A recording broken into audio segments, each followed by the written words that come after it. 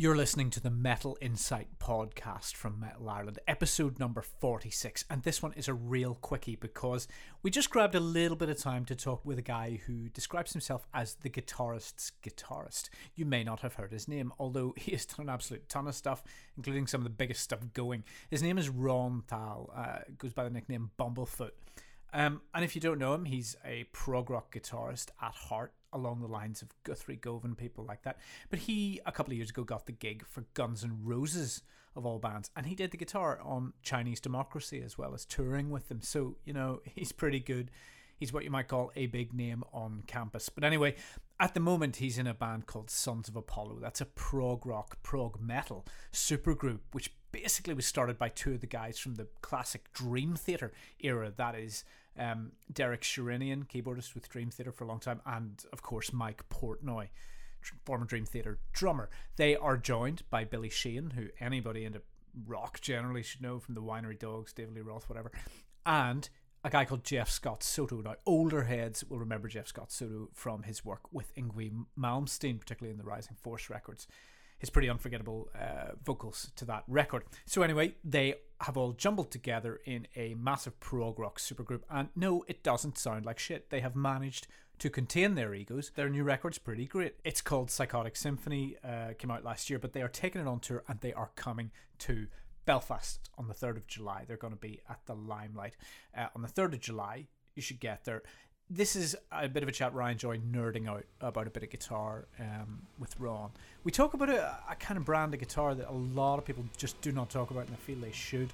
This isn't sponsored or anything, as you'll hear in the chat. It's just because I just want to know. So this is Ron Bumblefoot Thal from Sons of Apollo.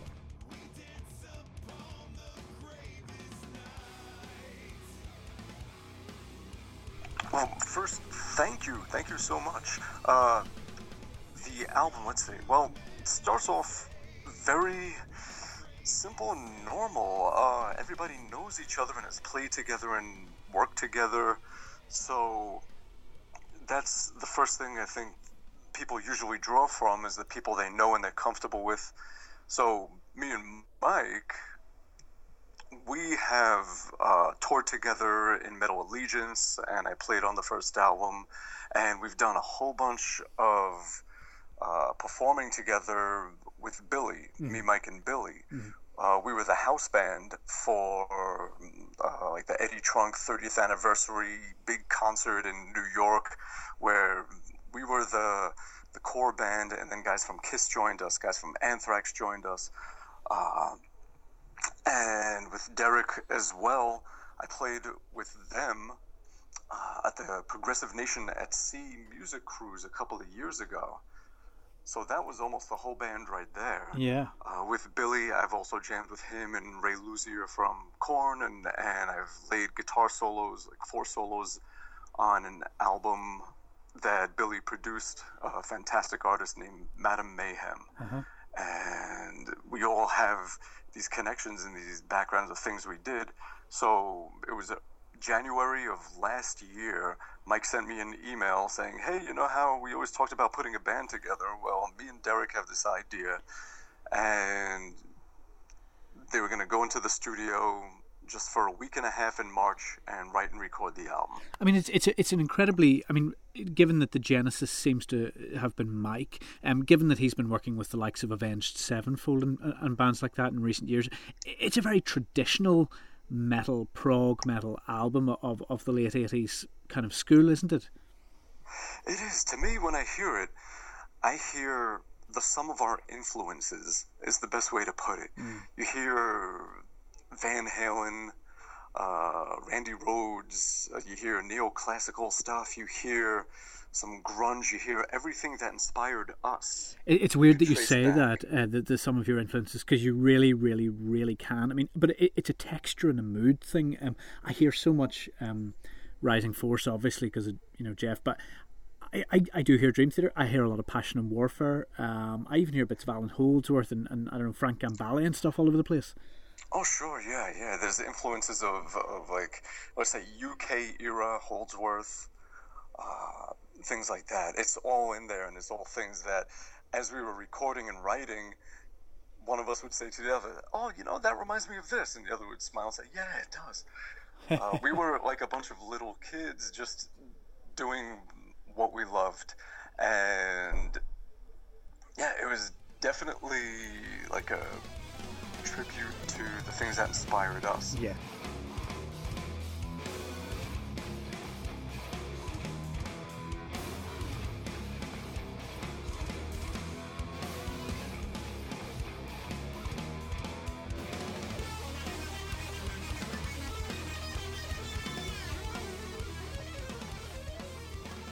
When you get the chance to play with like Mike Portnoy, Mike and Derek, I mean, who have been on some of the most institutional prog rock, prog metal albums ever. I mean, did that allow you to go further than you could even go yourself on prior records? I think, well, definitely, because you can only do so much on your own. So for a lot of my solo records where I'm really writing everything, it's just coming from one frame of mind, one spirit, and that's what we love about bands. That's what makes bands great, is that you have everybody's collective identities and ingredients being mixed together, and it forms something just much more than you can get from one person. So having them doing what they do, they're doing things that I wouldn't think of, or wouldn't even be able to do. And it inspires something more in me. It's funny because it doesn't initially strike you as a live band situation, given how difficult it must be to get all you guys in the one room for for longer than 5 minutes. But you're taking it out on the road. How does it change in the live setup? Because it's I mean, I can imagine what it must be like seeing Queensryche or Fate's Warning or something live. I guess this is a similar kind of proposition. How does it change in the live venue? It's very much a rock show. You don't feel like you're at a progressive show. You don't feel like it's all about the playing. It's definitely about the energy. And we play the stuff that we do. We don't skimp on any of that aspect. But it's a high energy, a lot of sweat, a lot of running around. It's a real rock show. And I think that's one thing that a lot of people, I think, were surprised at. They might have expected us to be a little more reserved and maybe just focused on our hands. Mm-hmm. And we're not. We're focused on the audience. And we're having a lot of fun up there. We're just joking around with each other and just, you'll see, it's a high-energy rock show. And one thing I'm really, really interested in is, I remember as a kid, when I was growing up, I used to see adverts in guitar magazines for these Vigier Excalibur guitars and stuff, and I thought, why does nobody play these things? Because they look flawlessly, but they look gorgeous. They always did. They are. But so few people play them.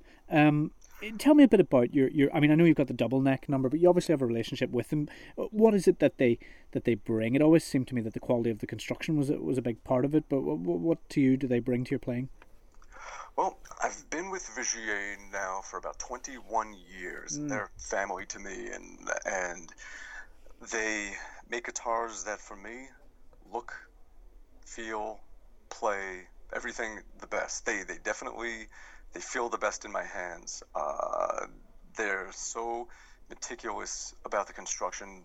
Patrice Vigier, who owns the company, he truly feels that a guitar is a piece of art, and he pays attention to every detail, and they make sure that everything is good. I think the fact that they don't mass produce and they've done everything by hand, it's a boutique guitar company. It's not a mass production guitar company. Mm-hmm. So you're not going to see 10,000 of them dispersed throughout stores around the world. Mm-hmm. You're going to order one, and it could take a year to get if they have to make it to your exact specifications. They will wait 4 months for the paint to dry to make sure that it's fully cured. Mm-hmm. Things like that. They care about every detail so much, and they make a great guitar, and we hit it off personally, and they were up for making all my crazy guitars that I always made. I would build my own guitars and make these strange monstrosities. When we first started working together, they were up for doing some unique one-offs. You know, they have their line of guitars that they make for everybody, but they were willing to do some special versions for me. Like I had a Swiss cheese guitar that I made myself. That was my main guitar throughout the 90s, and they made replicas of it, like down to every tiny detail. They make the signature double neck with the fretted and the fretless, with all the little bells and whistles, the hole in the bottom with a magnetized hole that houses a thimble that I keep on my smallest finger of my picking hand that I use to hit against the string to shorten the length of the string and get higher notes beyond the fretboard. The way you press a string against the fret on the neck shortens the length of the string and you get a higher note. This is like a mobile fret that you keep on your finger. That you touch mobile the string. fret.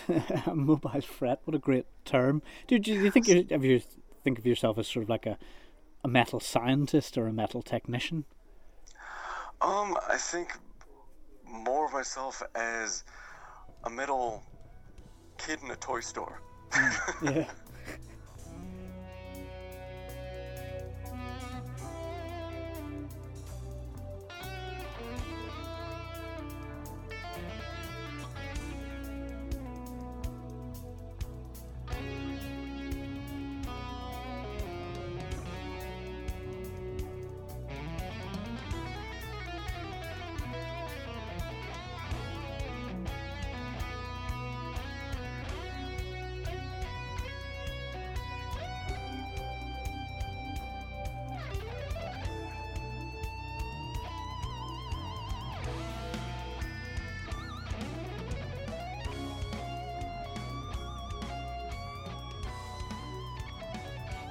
You are very much one of the slow burn success stories of your trade, really. I mean, to think that it was actually Joe Satriani, you know, that recommended you for the Guns N' Roses gig, if the stuff on the web is correct. I mean, the idea that you have that level of name recognition among the people that matter, even though you know you wouldn't quite be a household name, it's fair to say, just yet. You know, it must be a nice place to be because the right people know who you are. It's the kind of thing where when I was a young kid, I wanted to be a rock star. And then as I spent decades doing it, I realized that I love teaching, I love producing, and I almost love being invisible more. And I found that there's two houses of thought or of motivation to it all. Some people want attention and some people want respect. And I realized that what I really wanted was the respect. And I didn't give a shit about the attention. I stopped wanting to be a rock star, and I just wanted to make things that had artistic value.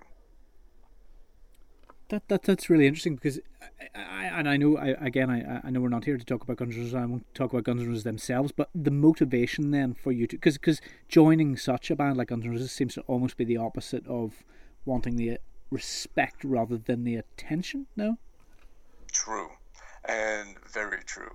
But what I've also realized in life is, in order to grow, you have to step out of your comfort zone. So I had figured out what my comfort zone was. It was that behind the scenes guitarist and having a following amongst musicians, perfect but description. Not being a household name and not having the attention. And then at some point you realize you need to get out of your comfort zone and do something that is really not you in order to become a better you, and a fuller you, and a more complete you, and a more diverse you, and just a better you. What did you take from it all? What did you take out of all of that? I learned a lot about how a big touring machine works and that side of things.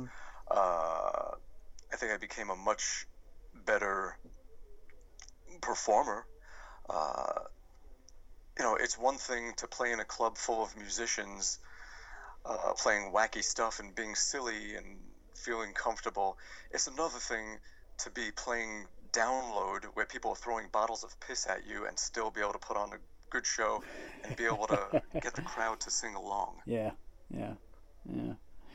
And musically, I mean, you've obviously brought some of that back to the comparatively smaller stages that you're now, going to be going on, but probably a bit more satisfying after all that madness. After doing it all. And the interesting thing is that now there's a peace in the soul, feeling like you've done it all, because I will do, in the same run of shows, I will go to Thailand and play a huge festival that's all for a children's charity that brings 40 to 50,000 people there, and be a headlining artist there without guns myself now, and do that. And then from there, I'll go and I'll do a clinic for 50 people, and I'll do everything in between. And it's okay. I don't feel like I have to prove anything anymore. I've done it all, and now I can be okay with it all. I'm fine doing a little solo show, like a one-man show for 50 people or 100 people, or playing with Sons of Apollo for a few hundred to, in the thousands, or doing some big festival for tens of thousands, and it's all okay. I think, and in fact, I would be empty if any of that was missing. If I was just doing big shows, and that's one thing that I did realize, is that I enjoy the personal connection more than the big giant stage. I would rather do something where it's something personal for the people in the audience. And I get to do it all, and I'm still doing it all. But the thing I enjoy most is the personal part, where you can talk to someone and you can joke around with someone from the stage, or you can shake someone's hand from the stage, or whatever it is, just having that togetherness in the moment and not the separation of the audience being 20 feet away from you. It sounds like you got your priorities in the right place to me, I must say. Just before we go, we'll wrap up now, but just give me one tip that kind of guitarists, as you quite rightly describe them, what is the level that takes you from being pretty damn good in your bedroom and on YouTube to really, really being on a higher level? And I don't just mean getting out and playing gigs, everybody knows that. What is the head space, what's the realization you need to take it really somewhere else, like you have? Guitarists need to remember that they don't control the universe, and they should stop trying. We are not the world's greatest songwriters. We are not the timekeeper of the music. We are not the leader. We are not the boss. The drummer is the boss of the music, and you need to follow the leader, follow the drummer, pull back on where you're playing in the groove, or I should say, like, right on the beat. Don't ever play in front of it. Always get on it or stay behind it and let the drummer set the pace of things and follow that. And that is what makes you feel like you play with a groove. If you step in front and try and push things forward and try and control it all, you're going to have no feel, and the music isn't going to feel good for the listener.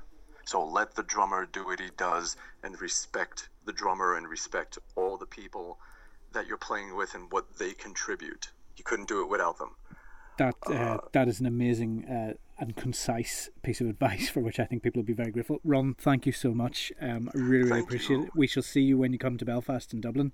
And looking forward to it. All right, everyone, that was episode 46 of the Metal Insight podcast. I got a banging episode coming up for you in the next fortnight. It's from someone from the wider metal world, a woman who's had a huge impact on metal. You may know her name, you may not, but you'll know her. That's all I'm going to say. You'll know her. So look, check back in about a fortnight. I'm Earl Grey. This has been the Metal Insight podcast. Over and out.